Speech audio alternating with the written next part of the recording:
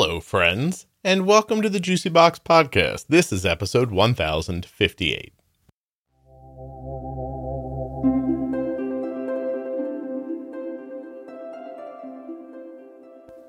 Hey guys, let's get right into it. Janet's 54 years old. She has type 1 diabetes, diagnosed at 37. Now, what else does she have going on? She developed cold verticordia at age 4, vitiligo at 9, and stiff person syndrome after the birth of her child at around age 30. What a story. Settle in and remember while you're listening that nothing you hear on the Juice Box Podcast should be considered advice, medical or otherwise. Always consult a physician before making any changes to your healthcare plan or becoming bold with insulin. Are you looking for the Diabetes Pro Tip series? It runs between episode 1000 and 1026. Would you like to save money? Oh, okay. Well then, here's a couple things you could do. Use the offer code JUICEBOX at checkout at CozyEarth.com. That'll save you 40% off your entire order. And if you use my link drinkag1.com/juicebox to get going with AG1, you'll get 5 free travel packs and a year's supply of vitamin D with your first purchase. Don't forget to check out the private Facebook group, Juice Box Podcast, Type 1 Diabetes. All are welcome. 43,000 members strong.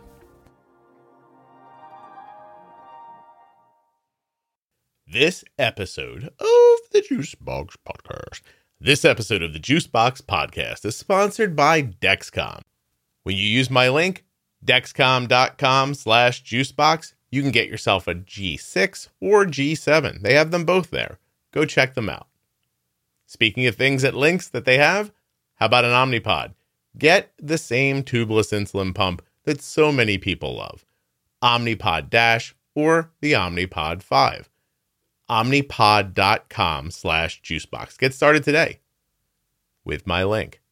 There are links in the show notes of the audio player you're listening in right now and links at juiceboxpodcast.com to Dexcom, Omnipod, and all of the sponsors.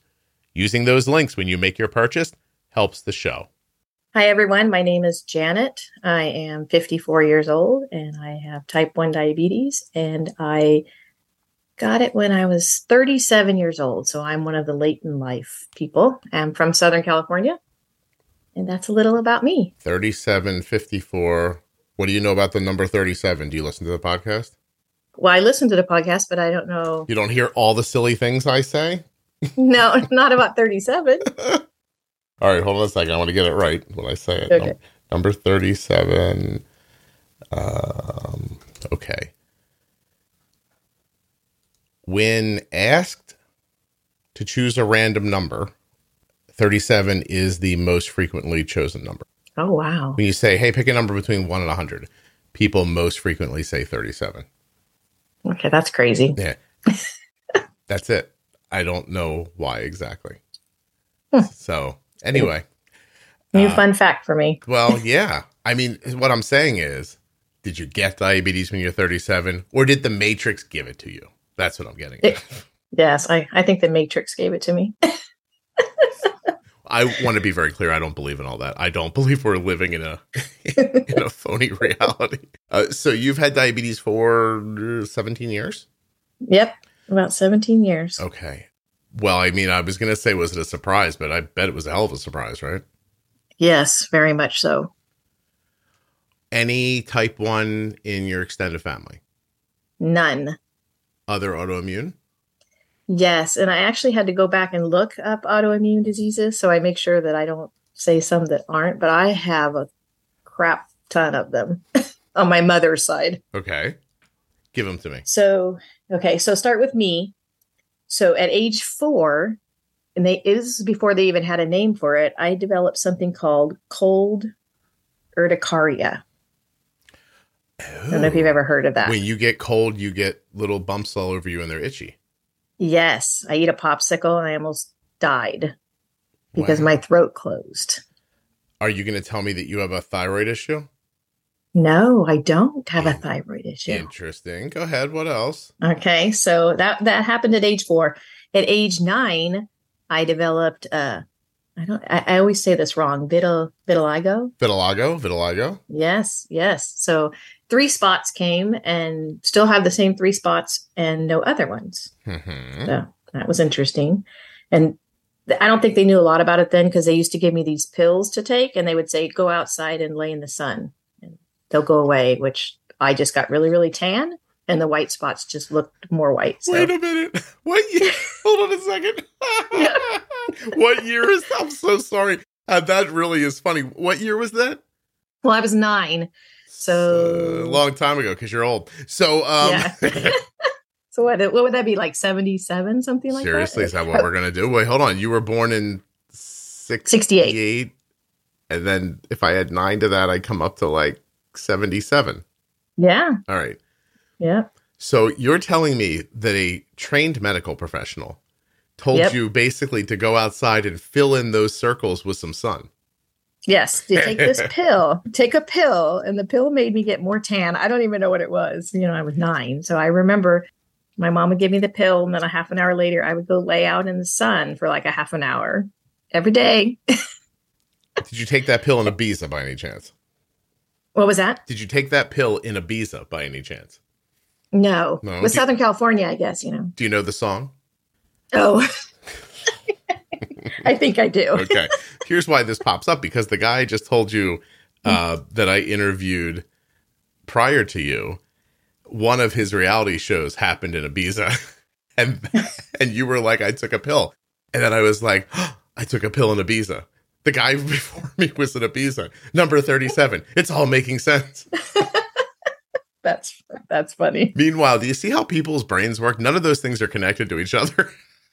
Right. It's like the 7 degrees of whatever it is. All right. So when your spots didn't fill in, I assume you gave up. But stop doing that. Did something else happen? I feel like you're going to tell me 6 to 7 autoimmune issues.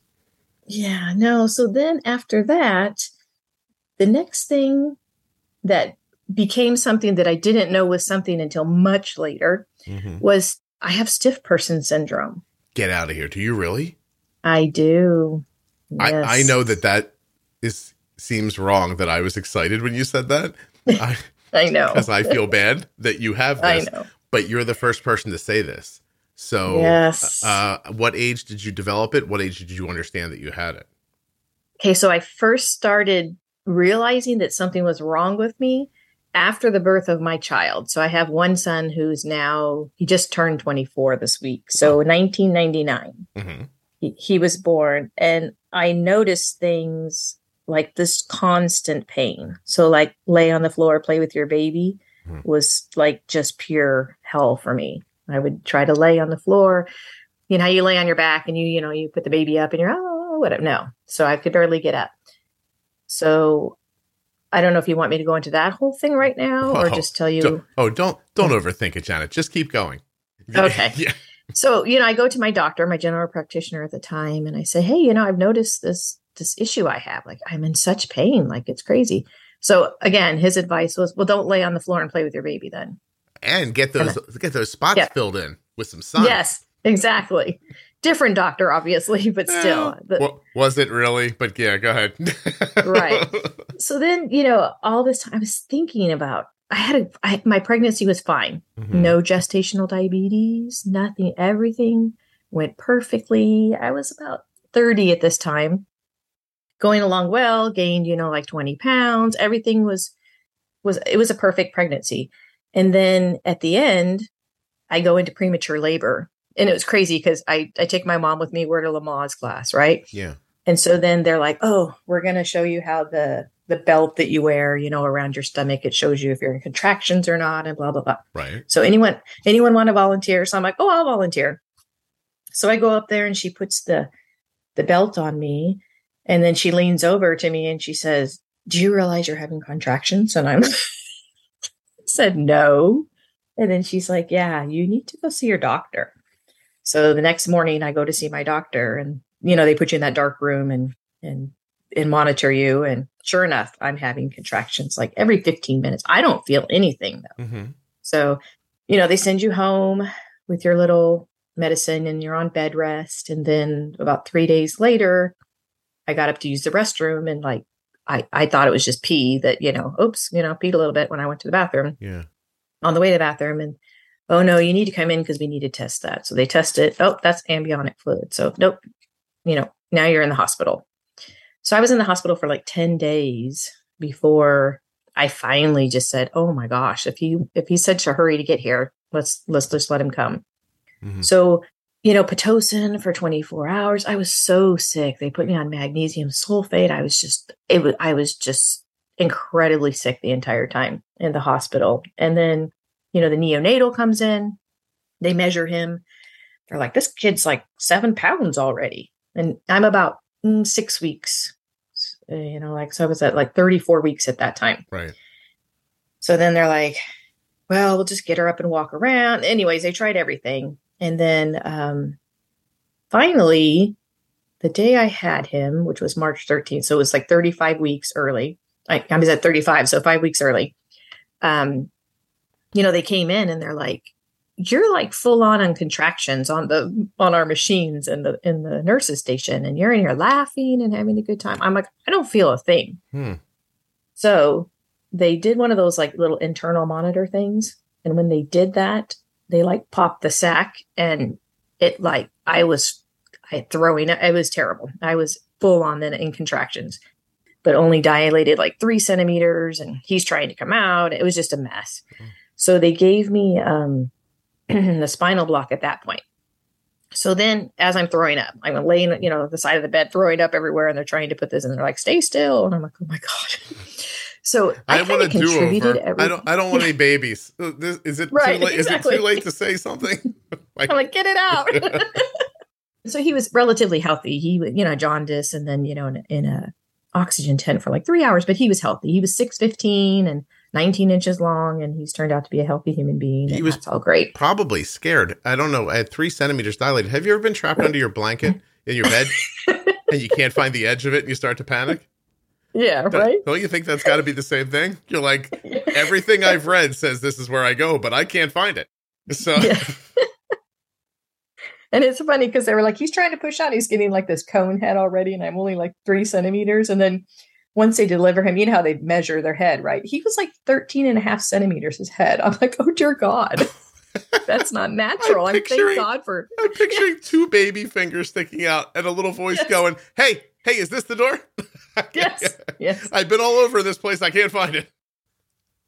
The Omnipod tubeless insulin pump is the same exact insulin pump that my daughter has been wearing since she was 4 years old. That's over 15 years. Omnipod.com/juicebox. Head over now, learn all about the Omnipod 5 tubeless automated insulin delivery system and the Omnipod Dash, and then you can decide which system is right for you. Omnipod 5 is the first and only tubeless automated insulin delivery system to integrate with the Dexcom G6, and it's available for people living with type 1 diabetes, ages 2 years and older. It features Smart Adjust technology, and it's right there in the pod. That technology is baked right into the pod, and it adjusts insulin delivery based on your customized target glucose. And what about the beautiful Omnipod Dash? It's gorgeous. Not an algorithm, but that same great tubeless form factor. Maybe you'd like to try a free trial of the Omnipod. Oh, you can do that at omnipod.com/juicebox. Go there and check your coverage, get a free trial, read all about Omnipod 5 or Omnipod Dash, and then make your decision and get started today. You can be wearing the same tubeless insulin pump that Arden has been wearing for 15 years when you go to omnipod.com/juicebox. While we're at it, we're talking about things that my daughter uses for her diabetes, dexcom.com/juicebox. Let me go there right now for you, tell you what you're going to see. You're going to see a website.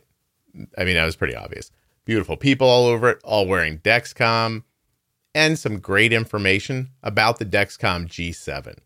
G7 is what Arden is wearing. You absolutely could wear it as well. Dexcom.com/juicebox. Go find an easier way to manage diabetes that doesn't involve finger sticks. The Dexcom G7 or G6 continuous glucose monitor have been such an important part of Arden's life with type 1 diabetes. Being able to see the speed, direction, and number of your blood sugar right on a receiver or smartphone it's life-changing if you have diabetes. It's crazy how much that information helps you during the day, helps you make good decisions, helps you make adjustments, and helps you to feel more comfortable and safe. Dexcom.com/juicebox. Links in the show notes. Links at juiceboxpodcast.com to Dexcom Omnipod and all of the sponsors. And the funniest thing that Scott, is that when I developed the leak in the sac, they said it's at the very, very top of your area, right? I said that he said his little finger there going like, scratching it, going, let me out. But so that's what I said. If he's in such a hurry to come into the world and knowing his personality now, it's perfect. Okay. So, well, yeah, so he got here. But I always suspected that something went wrong in that process. Like they hit something when they were doing the spinal tap, and that was what the pain was from. Mm-hmm. And I'm one of these people that tries to like rationalize everything. Yeah. So other strain. You live with pain and stiffness then moving forward? Yes. Okay. But how do they actually diagnose? They did not. It's a funny story. I mean, and I was going through my medical history for you, and I was like, dang, man, I tried for many years. January will come and I'll be like, this is the year. This is the year. I'm going to fix myself and move forward. And so we ended up, my son goes off to college. We sold our big house. We moved into our vacation home up in Lake Arrowhead. And we're like, okay, this is it. We're going to retire. I'm not going to have any stress. Things are going to be better in my life. Well, they weren't. Mm-hmm. So there was a mountain doctor up there. They have no specialist like on the hill. You got to go down the mountain. But there was this nice, general practitioner, super nice guy who actually listened to you. And so he agreed to he had no type 1s, but he agreed as long as I stayed in range that he would, continue to order the blood test. And if I needed to see the endo, I'd have to go down the hill. And so I was talking with him one day and telling him about my constant pain. And he said to me, like, that's not normal, right? And I said, well, I've just been living with it for, 20 plus years. And they tell me, oh, you have fibromyalgia. Then they say, no, you don't have fibromyalgia. Oh, you have this. No, you don't have that. It's just back and forth. And because I won't live on antidepressants and pain meds, they just get aggravated with me. So he said, you know what? After I've gotten to know you, you seem like a very rational person. So I'm going to send you to a neuromuscular specialist that I know down in Riverside. So I'm like, okay. So I go down there and she sees me and does the whole, brain MRI, thoracic and the cervical, all those MRIs. And sure enough, everything comes back normal, which is no MS, no problems with my spinal cord per se. Mm-hmm. So she then doesn't have the equipment and sends me over to another local neurologist who does a EMG on me. And so that's the test where they put all the little needles in your arms and legs and test your nerves and your muscles. Okay. So they basically like shock you a little bit. Yeah. So sure enough, that comes back abnormal. And then this whole time I'm GAD65 positive. So that's a huge marker for SPS. And so then they come to the conclusion, oh, wow, we've never seen this case. No one had ever seen a case of SPS in their practice.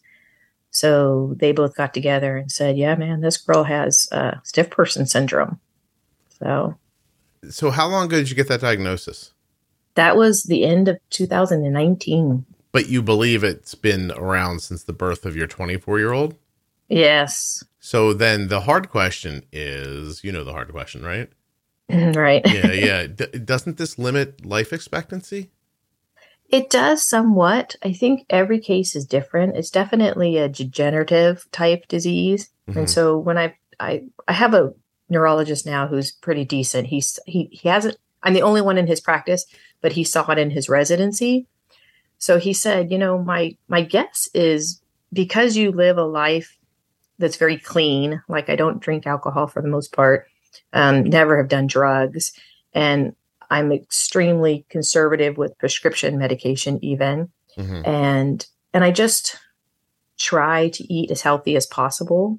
He says, I think are keeping some of these other issues at bay, basically. Mm-hmm. Mm-hmm. Like, some people, and I feel very fortunate because when I first found out, I go on YouTube, or of course, right, you Google it, and I was like, oh dear Lord, right? Like these people are in wheelchairs and they're having these full body spasms, and I haven't experienced that yet. And I feel so thankful that I'm not at that. So Right. I do limit a lot of interaction with stressful situations, Yep. such as family and certain friends. I just say I can no longer be in that relationship because it causes me stress. Yeah. So And treatments for this are like sedatives, muscle relaxant, steroids, like stuff like that, right?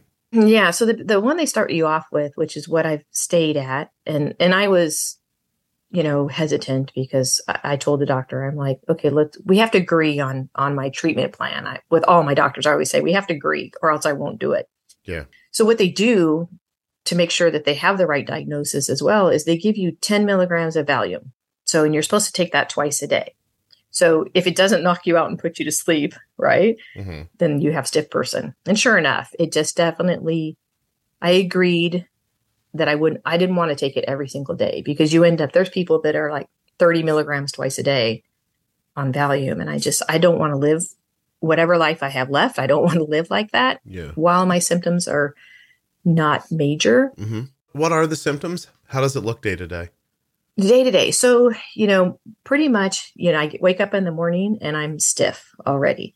So I get out of bed. It takes, a little bit. I always laugh because I say it feels like somebody like beat the bottom of my feet with a hammer while I was sleeping. So your first couple steps are just like walking on shards of glass because you don't relax at nighttime. So getting a restful night of sleep, on top of the type 1 diabetes is very difficult. Right. So it's just, your body's always tense. So you wake up in the morning, feel like you ran a marathon last night. And then you get up and you get your routine going. But, getting up from the couch is a struggle sometimes. Some days are better than others too. But I've noticed it's been really, really cold here lately. Yeah. And the cold it's just been a problem I've had to take more Valium than I ever have. And I actually have an appointment with a neurologist on Friday to talk about this. But your muscles they freeze, they lock up. And, doing the dishes is very painful for me. We have this big sink where you have to kind of lean over and wash the dishes. And we're not talking a lot of dishes. I live for the most part by myself now. And I have to go sit down after I wash the dishes because my upper back just becomes like a vice. Okay. So, then driving. Can I ask, have you tried weed? I have not because I've always been that person from a very young age. My sister did a lot of drugs. So I have an older sister. And so I was always very anti any kind of drugs. So I've never tried weed. And some people, like I'm in some groups, obviously, and some people swear by it. Some people say it doesn't help, but haven't gotten there yet. Like in my mind, I think that would be a huge hurdle for me. Can we pick through this for a second?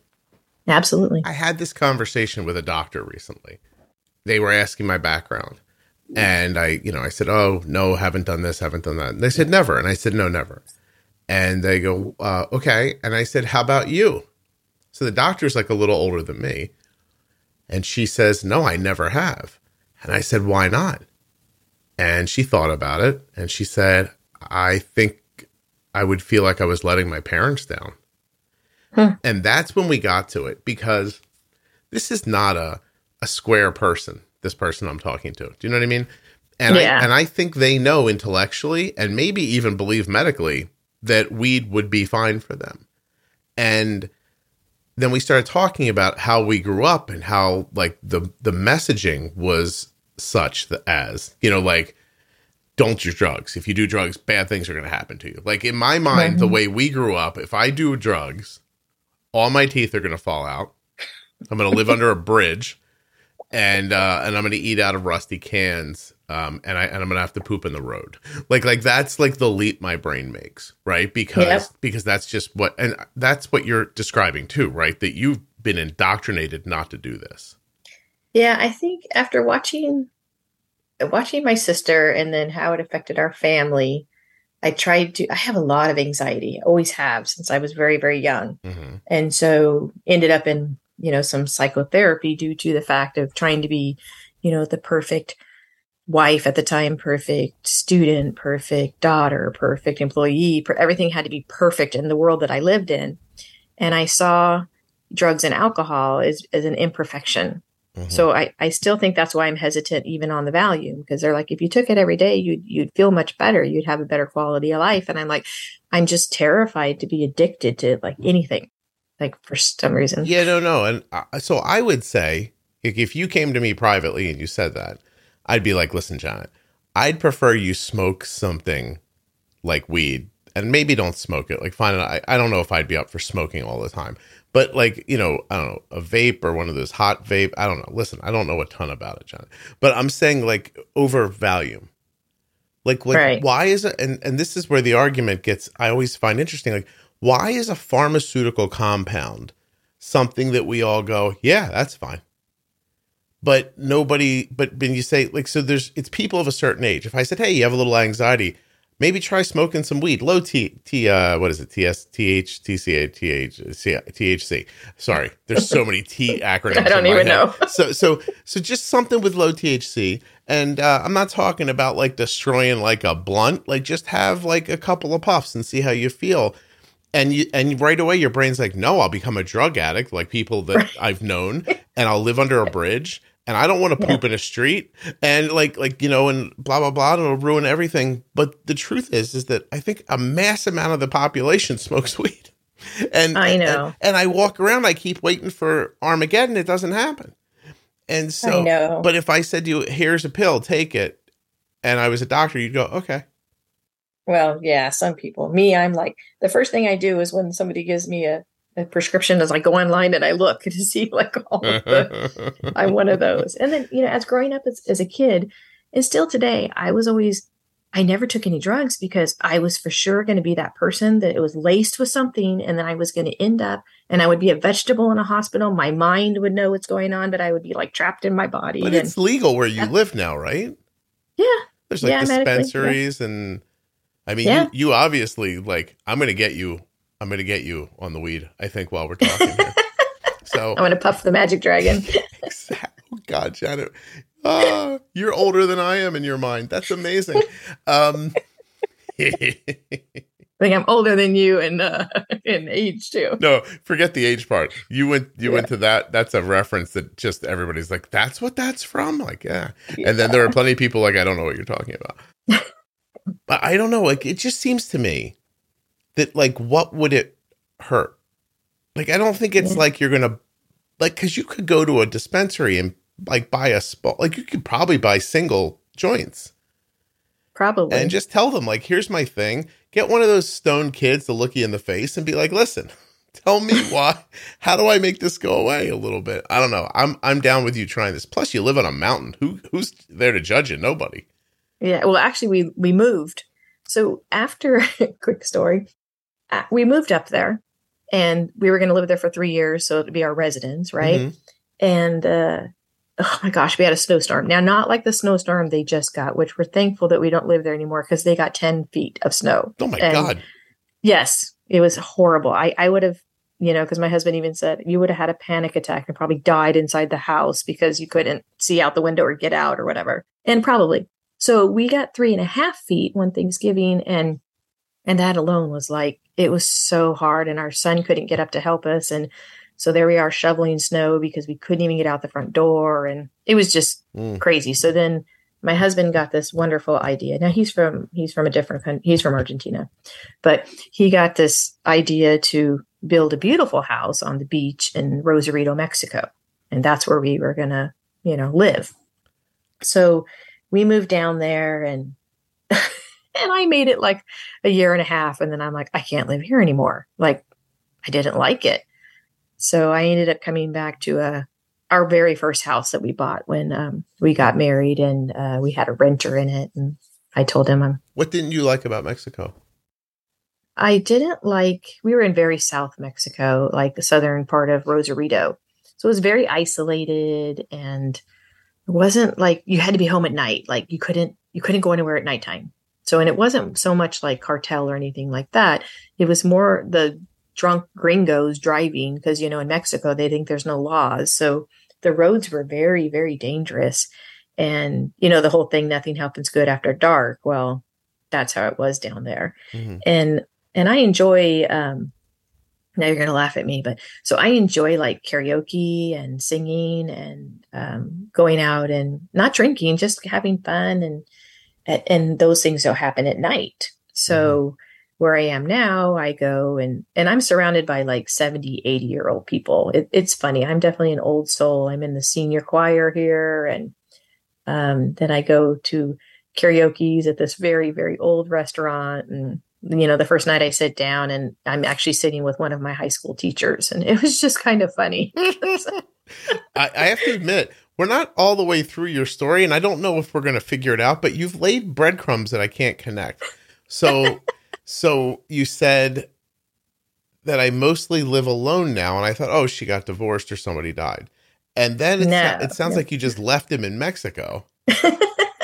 I did. And you were like, you know, I'll be back, maybe-ish. See ya. How long have you been married? Let the younger people know. How long do you have to be married before you go, I don't like Mexico more than I like you. I got to go. So this September will be 30 years. That's the number when I could just say to Kelly, I'm going to leave. I'll be back in about 4 months. Yeah. Yeah. So it was kind of crazy, Scott, because we decided that, you know what, like, we're at a point in our life where, you know, our son has grown and we've done everything that, you know, we had these businesses that we built. We were both entrepreneurs and we have everything we need. We're able to retire. So we retired kind of on the younger side but we both want each other to be happy. Yeah. So, and he just loves the ocean. He loves to watch the ocean. And I know this sounds terrible, but I don't like the ocean. It's loud. It's destructive. Like you can never turn it off. It's like this constant noise, even when the window's closed. Does it mess with your anxiety? It does. I don't have any like peace there. And so then we have like the Quota, which is like their toll road on the other side with the trucks that come down the ramp and they're like, with their big e-brakes or whatever they're called. And there's a lot of construction because it's newer development and all the people there love to party. And I'm not a party girl. Yeah. I never have been, never will be. And it was just kind of, you know, and then I made the mistake of getting on the HOA board as their treasurer because I'm an accountant. And, oh, dear Lord, right? Talk about anxiety and stress. I think we're not using all this money properly. Yeah. Well, not just the people are just horrible. Oh, being involved with people. Yes. So I'm so sorry. I'm going to ask you a horrible, do you miss your husband day to day? You know, I think we talk more now that we're like, you know, whatever that is, 300 miles apart than we do when we're in the same house. So it's kind of interesting. Wow. Now that the way you talk about it is so free and easy that you don't seem encumbered by it at all. And so I'm interested. Yeah. And he comes so for around the holidays, he was here for about 6 weeks and he's actually here he leaves this Saturday. He's been here for a month because our son's birthday and he came up for some doctor's appointments for himself. And if I have a lot of stuff on my agenda, then he'll come up and help out. We have 2 dogs that are rescues and one's a handful. So he's keeping her at bay right now, quiet. I can't let Kelly hear this or there's no way she's going to stay here. she's gonna. It's actually a nice, after 30 years and our son being grown and out and about, I think both of us enjoy having some alone time, if that makes sense. No, it's interesting because you're not talking about like a dissolution of anything. You don't mention you're not separated. You don't that's not how you think of any of this, right? No, like in neither one of us have like, oh, I'm going to go out and get myself a boyfriend or girlfriend, or I need this. We just kind of like, I want you to be happy. And the ocean makes him super happy and he loves to watch it. And he enjoys, you know, watching TV and I'm more like, I enjoy it. Well, it's funny because I have like a crocheting group that comes over on, to my house on Mondays. And there's like 6 of us. And they actually told me, you don't have to crochet anymore because you're so bad at it. Because You just want to sit there.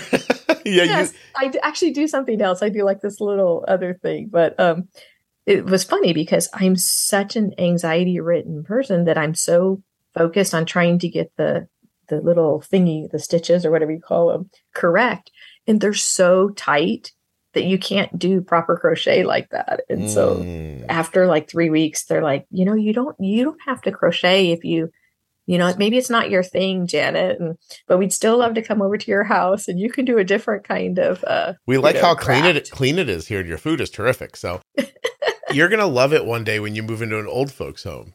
You're going to be like, finally, old people, the way I like it, nothing to do. Everything's set up for me. You're going to be like 12 o'clock. I got to go to lunch. Yeah. So I'm like, and then, like I said, the senior center here is 50 plus. So I'm like, senior ukulele. I just started like trying to play the ukulele, and then I do the choir, and we go and we perform at like, what do they call those? Oh, assisted living centers or whatever. Yeah. And I just figured like, I'm just going to try to live the best life that I possibly can live, because I don't know, and none of us know, but I don't know when I'm going to have issues. Like when Celine Dion came out with, she can't tour anymore because she has stiff person syndrome. Mm-hmm. All of us in that society were like, we felt bad, but we were like, yes, finally, there's somebody that people know that has this, disease. Mm-hmm. And so we're really hoping to bring some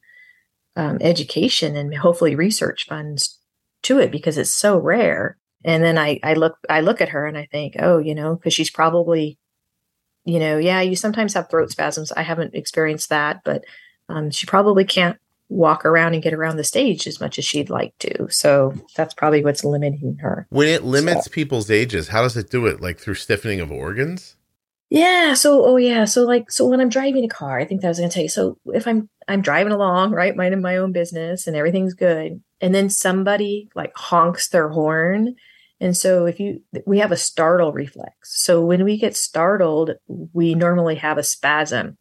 And so when I'm driving, it seems to be like my diaphragm.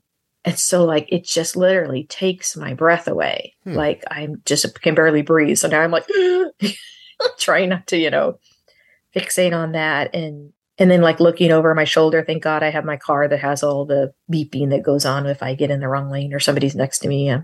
But like, even like looking over your shoulder can cause a spasm. I just said something interesting. Hold on a second. You said like, do you try to, is it possible to control them with like relaxation techniques? I tend to like try to, so the best thing I do is if I lay down, everyone laughs because I got to go lay down. I'm not talking about sleeping. Like I don't need to take a nap. But if I get horizontal, like during the middle of the day for at least 20, 30 minutes, then the rest of the day is okay. Mm-hmm. But if I don't get that rest and relaxation where I'm just like, okay, I'm not moving, I'm not doing anything, then I'm usually in extreme pain by the end of the evening. So yeah. I think well, I'm not a doctor, John. I think that's obvious if you listen to the podcast. It's possible that I'm not even a high school graduate, but I mean, I did technically get the paper. But I think you should smoke weed. I really do. I mean, it just seems like obvious to me.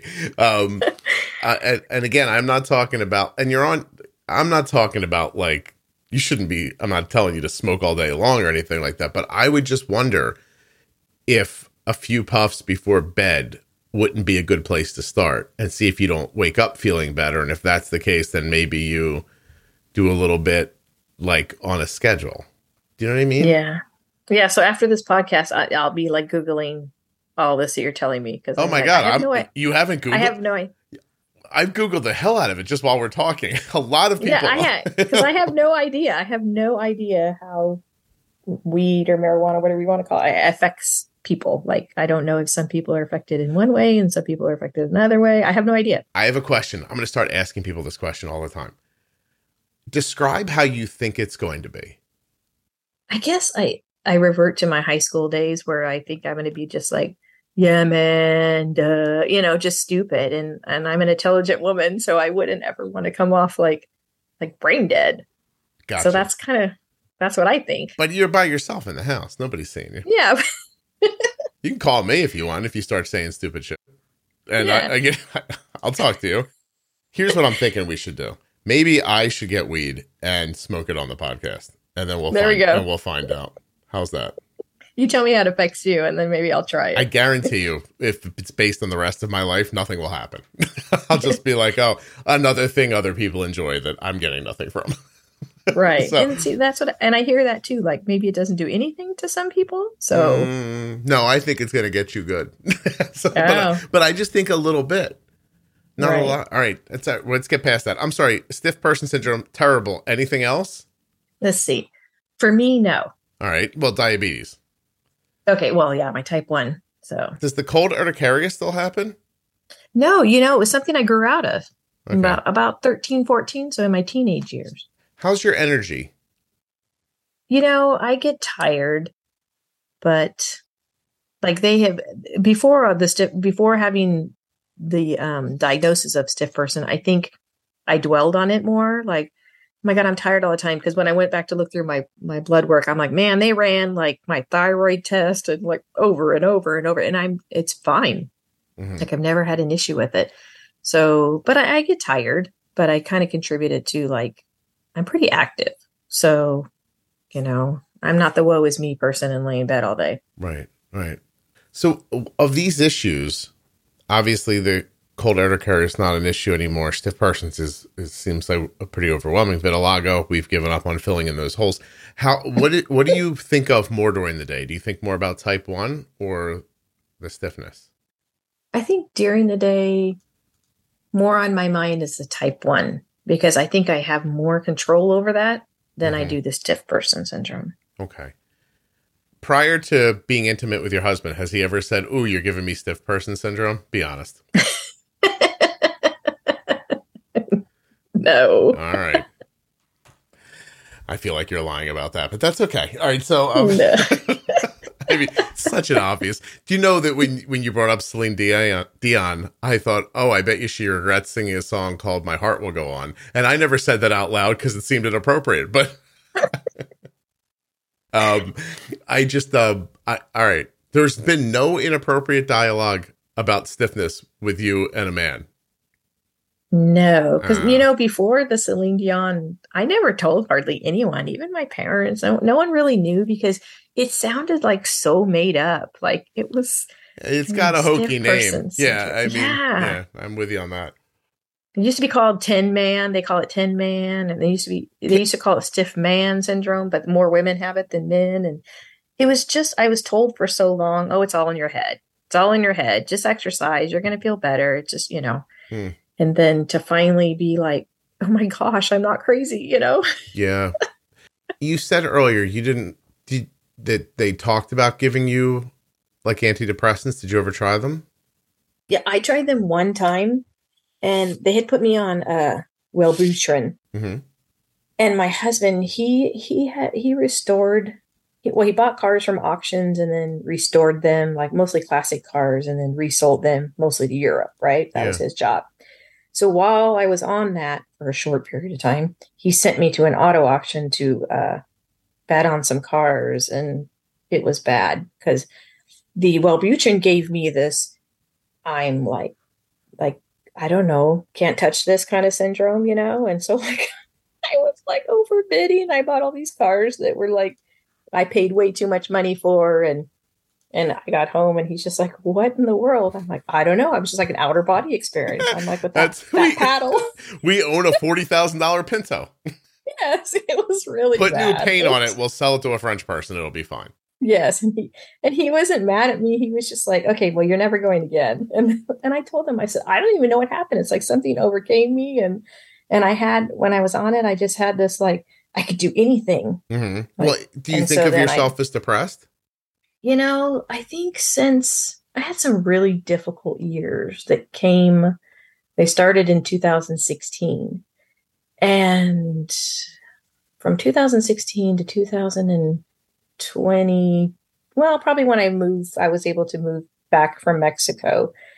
Yeah, and I'm better. Every day I'm getting better and better. But let me tell you, that depression is real. So. Yeah, because what you felt was likely a lifting of the depression. Yeah. With the Wellbutrin. Well, yeah. Like I said, it scared me so bad that I was like, no, I'm not taking this. So that was it. Did you start turning into yourself when you're like, I don't like me at all? Yeah, it was just, well, it was like an alter ego, like some like superwoman kind of. So like, you see yourself more as reserved and intelligent and measured. Yes. And when you're not, you don't like that about yourself. Yes. That's accurate. Okay. There are lines to draw together here. I don't know what they are yet. Do you see them?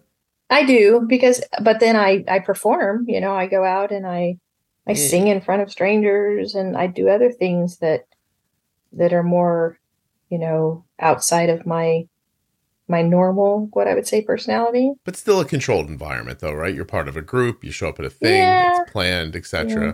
Would you stop in the middle of the mall and start singing? No, not unless I was trying to like embarrass my son or something.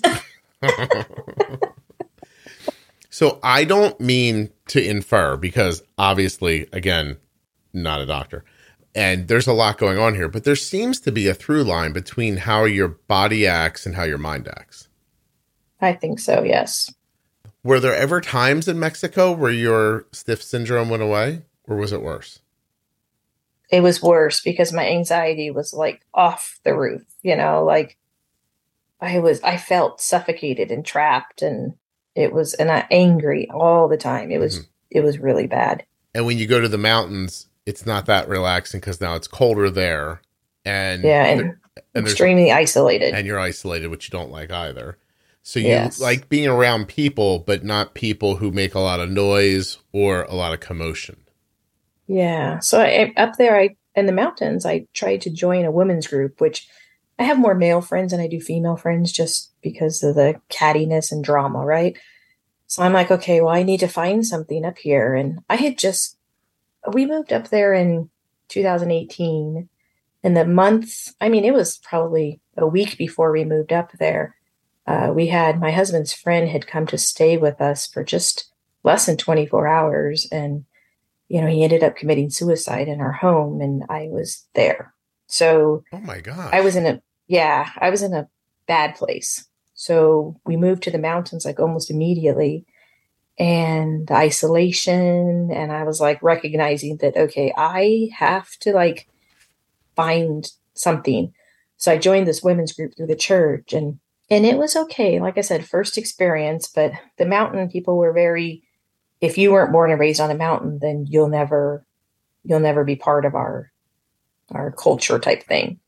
So I had made friends with another lady that had just moved from Austin, Texas, and her and I kind of hung out, and she was older than me, and she definitely helped get me centered and move past that part of my anxiety, and yeah. So wow. That was tough, I think. I'm sorry. That's a lot.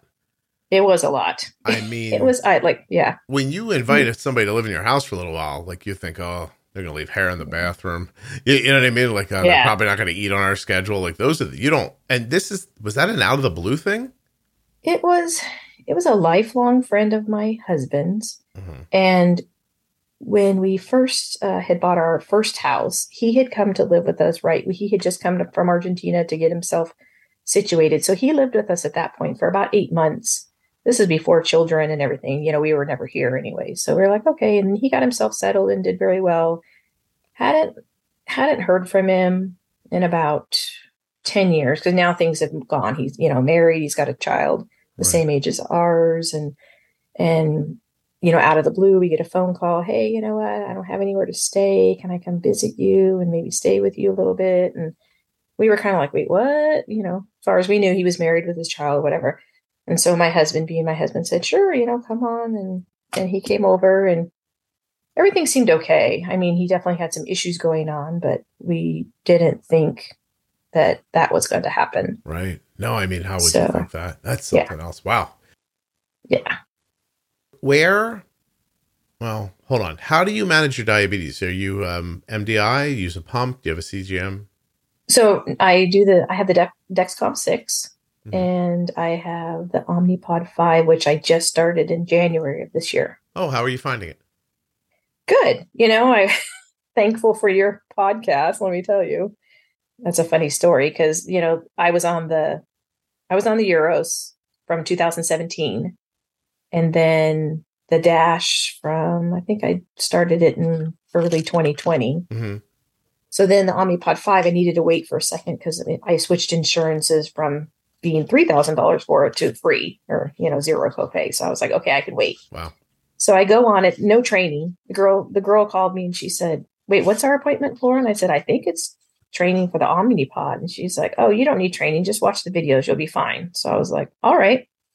So then after seeing on your Facebook group, I was experiencing the same thing everybody else did. It was fantastic. I wasn't having lows at night. I was finally sleeping, through the night last, 24 years, I say, because once you have children, you never sleep the same. Right. And then I was having the highs. And so then I listened to your pro tip series and I'm like, oh, the light bulb went off, okay, I can do this, keep it in automated, work through it, correct, and it's going really well for me. I'm definitely using more insulin now, but, I'm like 80% of the time in range. Wow. So good for you. Yeah. Well, that's excellent. I'm glad it was helpful, and I'm glad it's working for you. Where do you keep your A1C? Oh, so my last one was 6.8. So I'm hoping to improve upon that. But a funny story is my endocrinologist called me the other day and she's like, oh, congratulations. You're down from 7.1 to 6.8. And then she says to me, well, I noticed that your evening from like 6 to 10, your sugars are running a little high. And so I say to her, I said, well, I think most of that is because, I've eaten my dinner, like, probably like by 5. And then, the whole stiff person syndrome by 6, I'm done. Like I need to lay down and be done. I can't be up and around doing stuff. And I think that's probably lack of moving around. And so she says to me, she goes, well, I want you to go in and increase your basal during that period. So then I say to her, I'm like, well, I don't think that's going to work because I'm trying to stay in automated mode the whole time. And I've just been trying to correct those highs. She's like, no. You need to change your basal rate for that period. And so then 20 minutes later, she finally said, wait, are you telling me that it works like some other pump? I don't even know what she was talking about.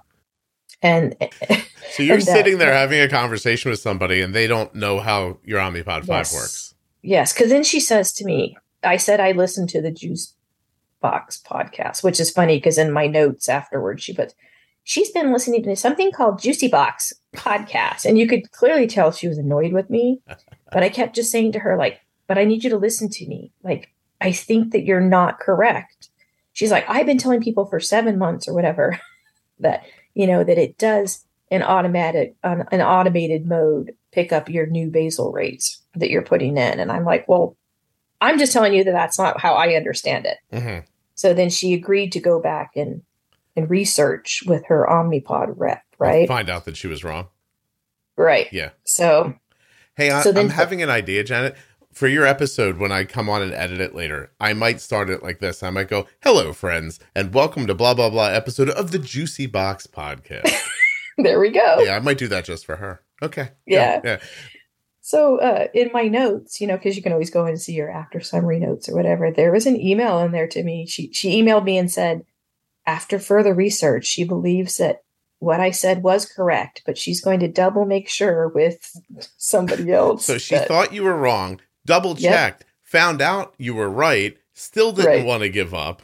Yep. Because she doesn't want the Juicy Box podcast to be something that she doesn't know about and that it works better than... So how long did she fight that one until she was like, hey, you're right, that's not how that works? Because after, like I said, 20 minutes later, it was like legit 20 minutes. And then I just said, will you agree to like... And she's like, well, if you're right, you're telling me... I think she said the Medtronic. Does that sound right? It works like the...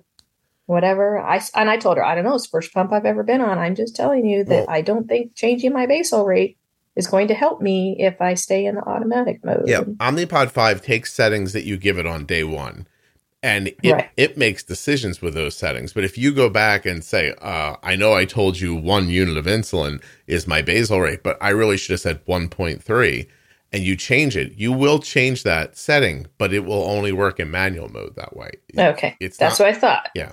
The best way to train the Omnipod 5 is to start with good, solid settings, right, that are reflective of your insulin needs. Probably be a little closer to 50-50 basal to bolus. And once you're on it, if you get high, bolus. Like, help it. Like, if you go to 200 and sit there, bolus. Because then the algorithm's like, well, I thought this much, but obviously we needed this much. And it'll start to adjust off of that. Yes. Yeah. Okay. And that's what that's what you were doing. Yeah. Except Yes. your medical professional didn't. Do you think someone from Omnipod's listening right now going, what more do you think we could do? And then just rubbing their head really hard. But yeah, I mean, I get it. Like they're at this point now, you need to know how to talk to people about how to use, Loop and Control IQ and Omnipod 5 and Medtronic has an algorithm. And and there's the way you would talk about diabetes to somebody if they were just using a regular pump or an MDI, and probably gets confusing after a while. Not everybody's like as giddy as I am when, talk about stuff like this. I think it was frustrating for me, but whatever. Yeah, no, I imagine. Go ahead. So I want to run quickly through my autoimmunes. I'll go as quickly as possible in my family so you can see, wow, right? Right. So, sister, endometriosis, pelvic inflammatory disease. Mom, she has ITP, so the immune thrombocytopenia, I think is how you say it. And then she has thyroid, but she's not sure if it's Hashimoto's or not. So I'm like, okay. Wow. And so then, your mom has a blood clotting disorder. Yes. So she's low platelets. But then when I was looking up that cold urticaria thing for me, because I knew it had a name, I just didn't know what it was. I came across something called cold agglutinin disease, which is like CAD. And I told my mom, I said, I think you need to give that, because she has every single one of those symptoms. So I said, I think you need to give that to your blood person doctor and see if that's maybe, because it's very, very rare too. So, and then everything's on my... She has a problem with histamines? Histamines? Excuse me. I think so. Yeah. She has some really weird stuff going on. And so I told her, I think you should not ignore this and you should dig into it, Mom. But, she's 76. So she's like, I'm just counting the days. It's almost over. Yes. She's like, I'm just counting the days. But like a Claritin or a Zyrtec or something even might be valuable, taken once a day just to see if she sees any difference. Does she get like hives and swelling and stuff? She does. I mean, yeah, she does. And she's had shingle 3 times. She does all these weird things. And so I just actually started her on the digestive enzymes that you had referred, and I've been taking them, and it's made a huge difference. Do tell, please. Yeah, she has irritable bowel syndrome and colitis and all that good stuff. And so I told her, I'm like, take these and see how you feel. And so she got them a couple of days ago. So I'm going to check in with her. And I started taking them probably about 3 weeks ago, and I noticed a huge difference. So everything's more regular now, and dairy doesn't affect me as much. And stomach I'm kind of hurt. In talk. Go ahead. Stomach doesn't hurt. Yes. My stomach doesn't hurt after eating. So that's huge for me. I've struggled with that my entire life. Yeah. All you needed was for my daughter to have a similar problem, and then you find the podcast and you were all set. I know, right? Yeah. So I'm I'm going to order those. I ordered them on Amazon and they came, and I'm like, I'm going to try them. Good for you. It only took me 3 years of banging my head on this desk that I'm sitting right next to right now to figure out what to do. That's all it took. Just conversations and doctor's appointments and standing back and going this could be this, ruling out a bunch of stuff and then going at it from a common sense perspective. And truth is, without the podcast, your stomach still hurts, and so does Arden's, because I wouldn't have had the time to think about it. And I know. I'm very thankful. So I tell people it won't hurt to try. So you should try them. See. Yeah. Now, it's similar when people have my TSH is 3, but my doctor won't give me thyroid medication. Just try it, Because if your symptoms start going away, great. And if not, it doesn't hurt anything to try. It's not like you're taking a medication that's going to, I don't know, make your foot fall off if it's the wrong medication. You try it and it's not what you need. It's not what you need. If it is what you need, great. Yep. All right. So wait, keep going with the family stuff. And by the, what else was I going to say about your mom? Shoot, I thought of something and it fell out of my head. Are you sure she has colitis, or is it possible she's celiac? I don't think she's celiac. I think she's been tested for that. Okay. Well, all right. So what else? Okay. So aunt number 1, she has psoriasis. Aunt number 2, vasculitis, rheumatoid arthritis. Aunt number 3 has lupus, MS, psoriasis, psoriatic arthritis. Her daughter has POTS. And then, my grandma had the vitiligo. And then, it's questioned. They're like, well, when she was really bad with her Alzheimer's, we were giving her insulin. And I said, so was she a type 1? We don't know. Her blood sugars were like 400, and we would call and they would just tell us to inject her with some insulin and to not worry too much because she was dying anyway. So I'm like, oh my gosh. Jesus. I'll tell you. So they can't tell me if she was type 1 or 2. So, which is not helpful for me, of course. Right. Yeah. Frustrating. So and then she had psoriasis. And then my son, so far, he just has a little bit of eczema. So, like atopic dermatitis. So far, I'm hoping he gets more of his dad's genes. So, that's autoimmune. Yeah. Do you have him tested for, like, at his well visits? Do they look at his thyroid? Do they look at stuff like that? I try so hard with him. The good thing is he was an athlete for college. So they did some testing. He played water polo since he was 9 and got a scholarship to go play. And so the problem with him is when you go to draw his blood, he like throws up and passes out. It's like, that's not okay. So dramatic. Yeah. So trying to get him, but every once in a while I'll like hold him down and like test his blood just to make sure, that he's in range. But he's getting married at the end of this year to a girl that's going to be a nurse.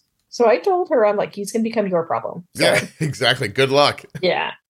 But he was dating a girl like pretty seriously for a while where the mom had, same as me, type 1, but later in life. And then I said to him, I'm like, oh man, dude, like, I don't know. It's supposed to be not hereditary, but you never know. Right. So. I don't understand how people can.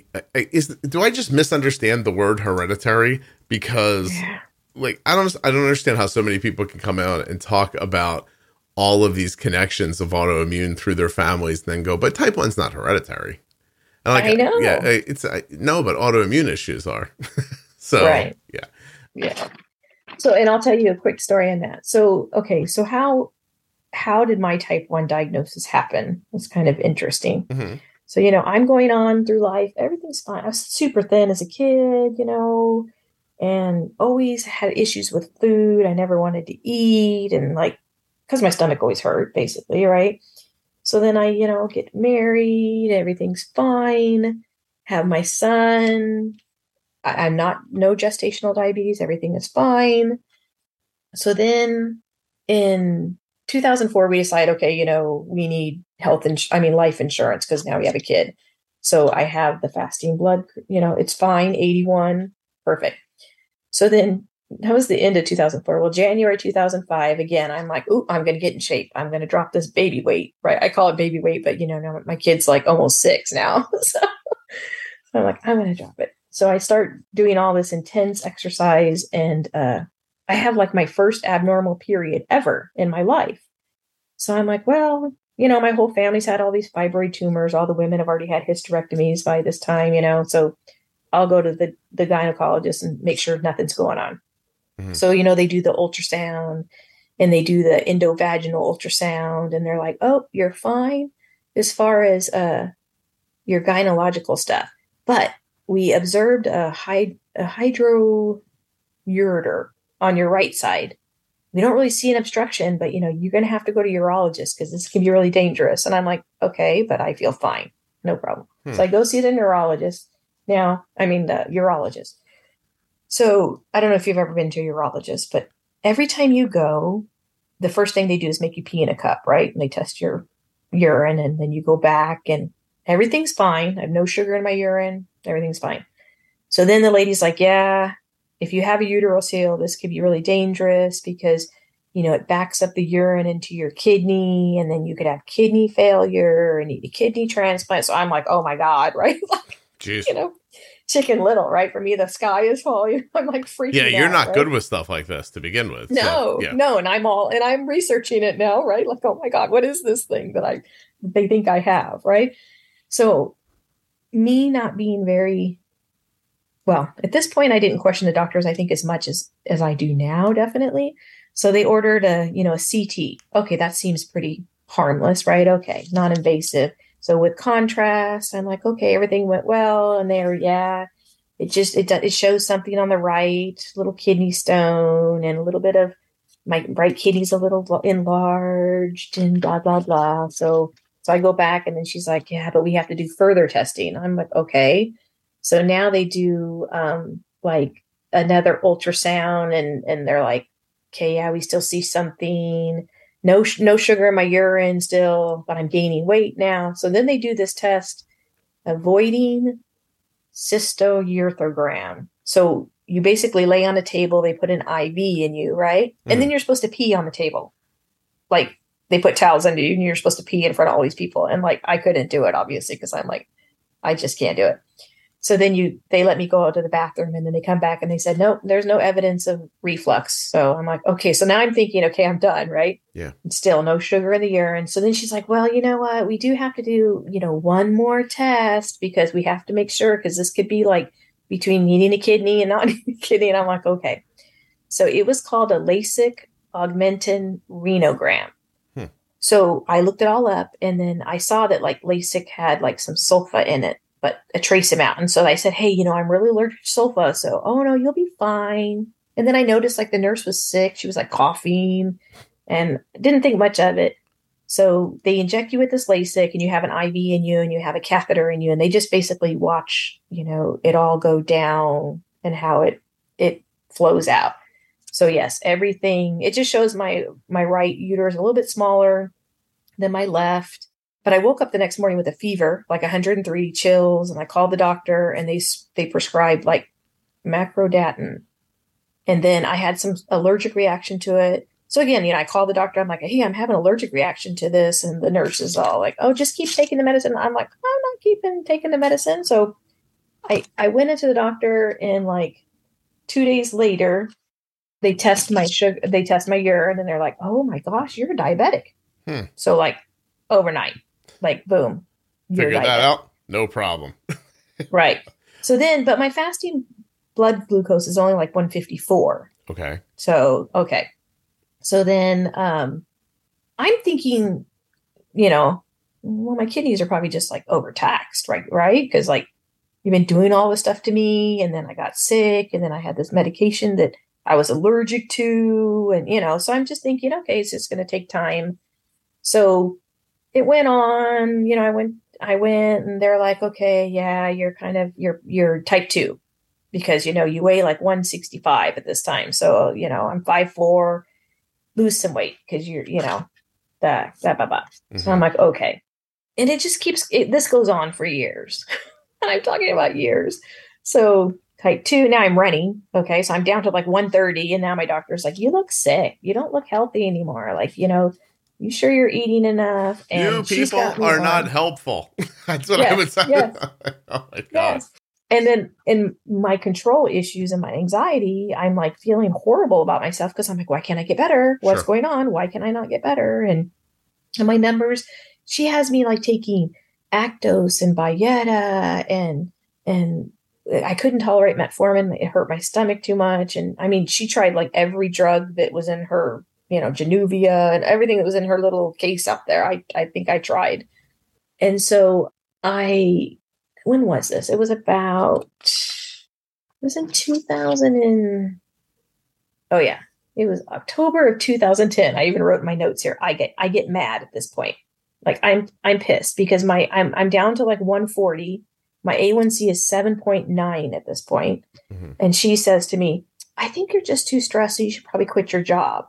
And I'm like, Yeah, because it wouldn't be stressful if I just sat home and did nothing. I own my own company and like, right? Like, So wait, the reaction to yeah, the test result was you should quit your job? yes, that's what she told me. She goes, I don't know what else to tell you because I think this is just your anxiety that's making and I'm taking a ton of medication at this point. Wait, she thinks you have almost an 8A1C because of anxiety? Yes, Wait, yes. And do you live under the imaginary bridge that we talked about earlier? Like, where are you right. finding these doctors at? Well, and this was a very well known and liked endo in the area. All right. She didn't talk about Yes. just like maybe we should use more insulin. Yeah. That didn't Well, come up. here's the thing. Because I think at that point I was on Levemir and something else. But so I lose my mind at this point, Yeah, right? So I'm yeah. like, yeah. So I tell my husband, I said, I think I'm allergic to something or something's going on. There's something else going on because look at how thin I am and like you see what I eat. Like I was basically just eating like salad with like a little bit of vinegar and oil on it and that's it. And so I decided to go to like a naturopathic doctor Hmm. in the area who's new to the area. I'm like, okay, I'm gonna go see what he can do for me. So the first thing he says to me, he's like, wait, you're a type 2? And I said, yeah, that's what they tell me. And he's like, well, have you ever been tested for GAD65? And I'm like, I don't even know what that is. So my answer is going to be no, I guess. Right. So he's like, let's do that first. So he tested me, and sure enough, I'm positive. So then he said to me at that point, he said, you need to find an endocrinologist that knows what they're doing because you need insulin. Like you're never going to get better on these medications that you're on. Right. Yeah. So I came home and I emailed two of the big major centers out here, which is UCLA and then Loma Linda, so either direction of me. And the director of the diabetes center in UCLA called me, like from his personal cell phone. Hmm. He's like, "Hey, you know what? I want your case. Will you drive out here?" And it was like it's an hour with no traffic, but in traffic it could be 2 to 3 hours. So I'm like, "Yeah, sure, no problem." So I go out there and he explains to me, and I don't know if this is true or not, but I'm going to tell you what he said to me. Go ahead. So, okay. So he said, what you have is with your GAD65, he goes, it's luck of the draw. Like it's not hereditary. You were born with GAD65. And he said, and some people will develop type 1 diabetes from that, and some people won't. He said, the reason that we know this is because there was a lady, and he said, and the kids are about your age now, and I think I was about 40 at that time, Hmm. said triplets, identical triplets. He said, so therefore, they share the same DNA. And I'm like, okay, I get that part. He said, one comes out full diabetic from the beginning, like boom. The second one developed diabetes at 27, and then the other one was about 40 and still did not have diabetes, but they were all GAD65 positive. So I thought that was weird. I was first time someone ever, Yeah. so you can be GAD65 positive and never have any ailments apparently from it. But he told me like any kind of trigger, like an illness, very stressful, traumatic situation, like anything that like brings your body down could set that into motion. And so he felt like, yes, the thing with my kidney, because they got kind of compromised, Hmm. is how I ended up on the path that I'm on. It's crazy. So he immediately put me on insulin. And then I went on the Dexcom in 2013 because I was bad too. I was the person that was running around doing so many things. I never missed one of my son's games ever. Like I've never missed anything in his life. That was something that was really important to me. He's an only child. I never wanted him to be the person that looked out into the audience and didn't have his mom or dad there watching him do whatever it was, school play, whatever it Yeah. was. Yeah. So I was running around doing all that and taking horrible care. I mean, at one point my A1C was like 11.1 because I was just putting Janet last. Everybody else came in front of me. So he put me on, like, I think I was on Levemir and Jardiance, and then, my A1C was slowly going down. They got me on Victoza and then the Humalog. And then in 2017, he ended up retiring, but in 2017, I ended up going on the Omnipod, which Right. was like the best thing I could have done for my lifestyle. So, Do you think it was like a Lada presentation? yeah, Yeah. definitely. Yeah. Yeah. Well, I So mean, that was they the, are confusing for doctors. Like, there's just no doubt. But seeing the antibody testing should let them know this is type 1, just a slow progression. yeah. And Yeah. she didn't even, and so when I went back to that, I ended up sending that a letter to the first endocrinologist saying, hey, this neuropathic doctor, he ran this test. And I even tried to work with her, and then she's like, well, some people believe in that and some people don't. You have type 2 diabetes and you just, and she just would not budge. So Wow. that's when I was like, okay, I'm done with you. Yeah, you have a bad string of luck with physicians, that's for sure. Can I ask a question? Is it you? Mm-hmm. I always It like probably is. I mean, do you have like I don't mean this poorly but do you start off on the wrong foot? Do you think you put people on the defensive and then they kind of give you, or do you go in there and let them talk? And like, what's your vibe when you see a new doctor? Yes. So I definitely do better with male physicians. Do you know why? I think sometimes women see me as like a threat, kind of overbearing, because I am intelligent and I'm not afraid to like ask questions. So like I was brought up in a home where authority was always like, oh yes, yes, yes. You just take everything that the person says. And then probably, in my, I don't know, mid 30s, I started to question like, okay, I know you're a doctor and you're supposed to be like smart and all this stuff, but you don't know everything, Mm-hmm. And I definitely am a person that does research. So yeah, I could see where like I put people off because I know my parents get uncomfortable when I go to the doctor with them and then I speak up and say something on their behalf and they're like, oh, and then the doctor will be like, no, that's a good question, Yeah, there's a difference between asking good questions and giving people the feeling like you're not listening. Yeah. Because you feel like and Right. it's just, I mean, it's a tough thing. I do my best I sit back and listen. And even when I have thoughts, I'm just like, well, I'm going to let this person finish talking because otherwise, I mean, you run the risk of a couple of things. You run the risk of giving them the impression you're not really there for their help. And then they're like, well, if you're not here to listen to what I have to say, then what's the point of this?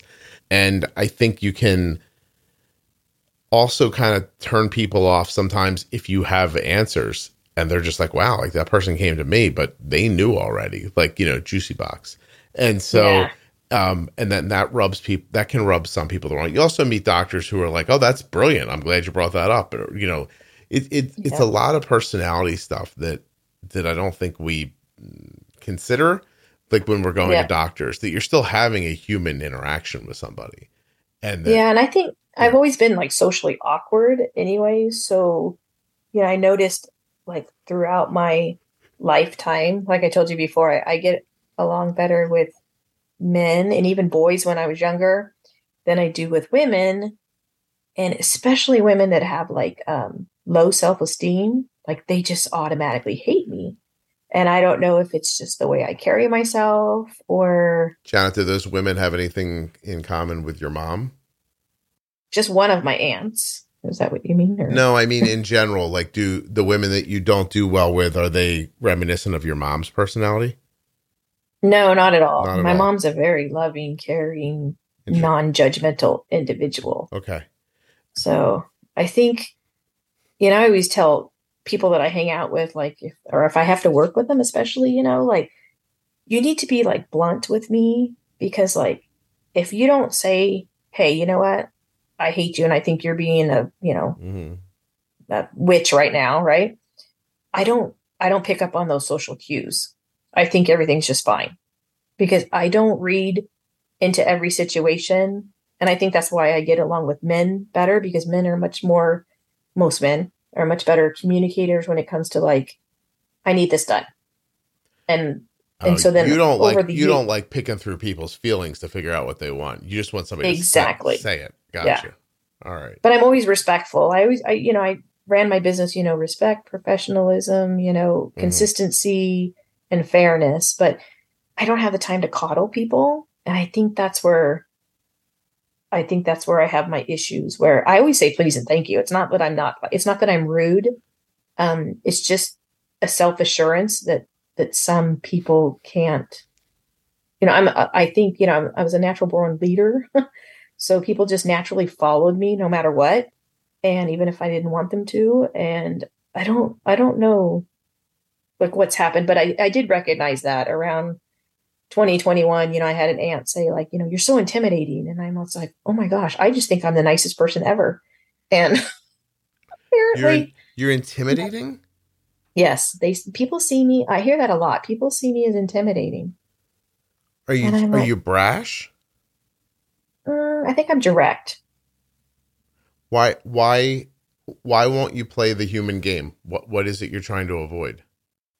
It's almost like I don't think about it. Like I have a very, I rarely cry. I rarely get super excited. I'm just very like cool. Like, and my husband always says like, I love you because like, and it sounds weird, but he's like, you're like a man's mentality in a woman's body.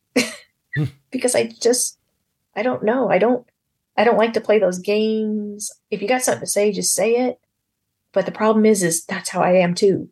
And that doesn't always sit well with others. I think I understand. I do. Does that make sense? It does. Yeah. Are there, I'm sorry, go ahead. No. So when I have a woman physician, it seems to usually go that way. Interesting.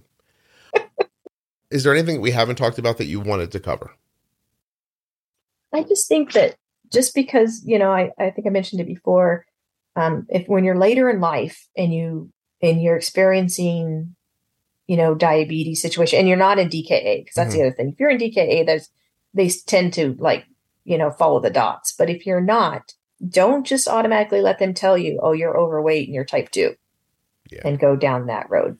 Force them to at least do the peptides and all the tests that need to be done to make sure that they are, because all that medicine that I took was for naught. And it was a lot of money and a lot of time and probably did more damage to me, not as much honeymoon period as I should have gotten maybe.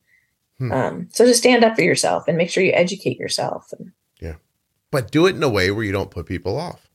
Yeah. Don't do it Janet's way. Try to find that nice, warm, fuzzy kind of way. Well, you've been that way with me. Like, yeah, but I'm a guy and I'm direct. So you're okay with me. Yeah. Interesting.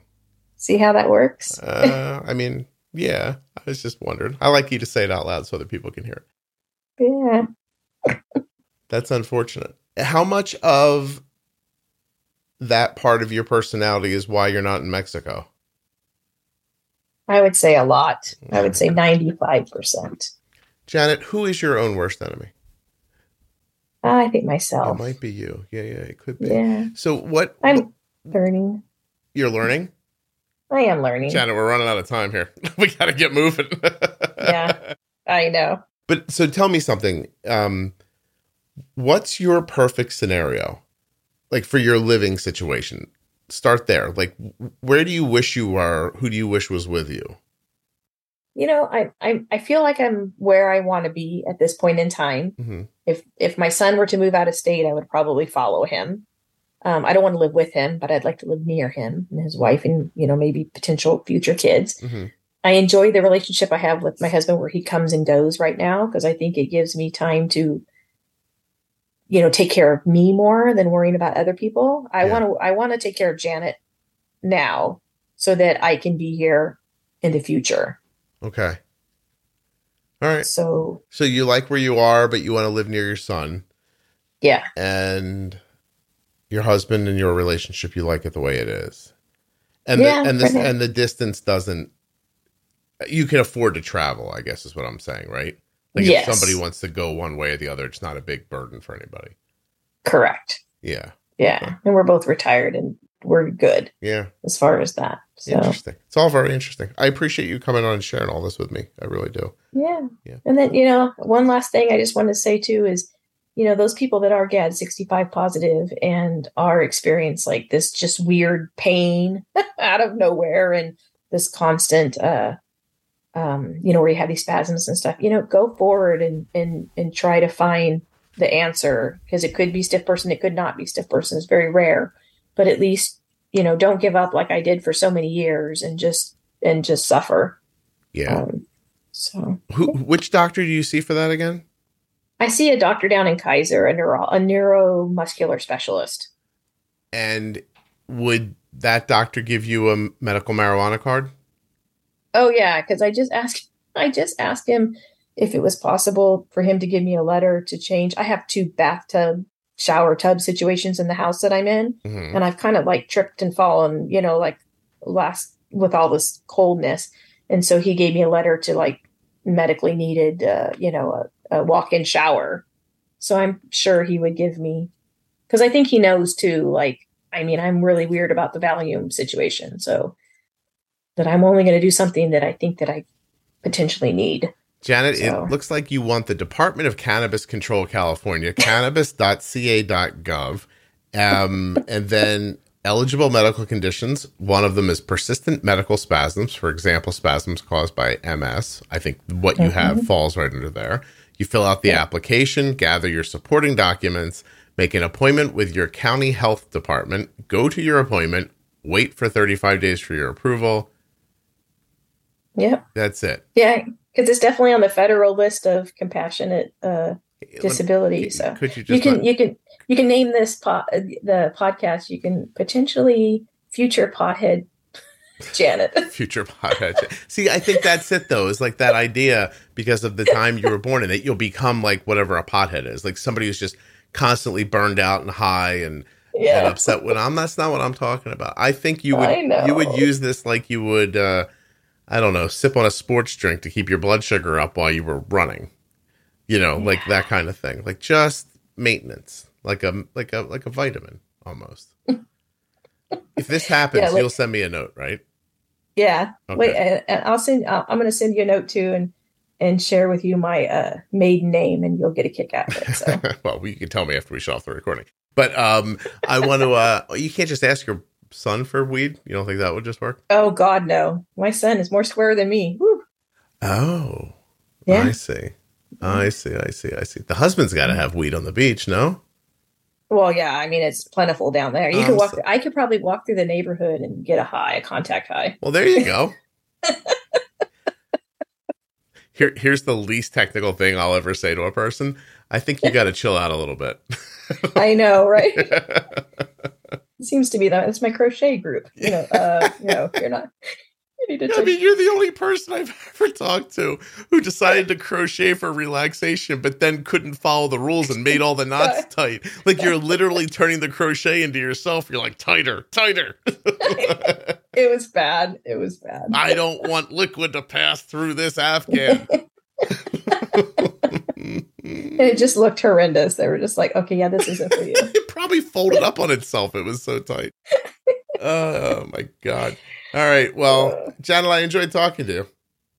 Me too. I appreciate this very much. Hold on a second for me, okay? Okay.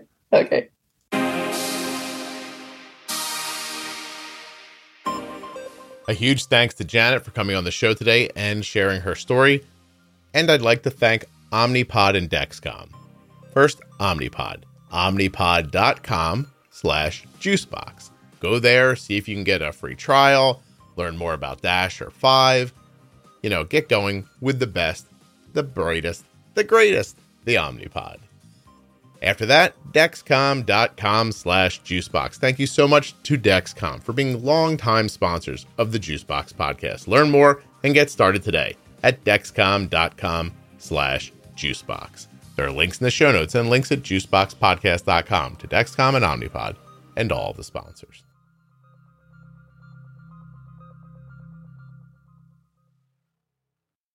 If you have type 2 or pre-diabetes, the Type 2 Diabetes Pro Tip series from the Juicebox podcast is exactly what you're looking for.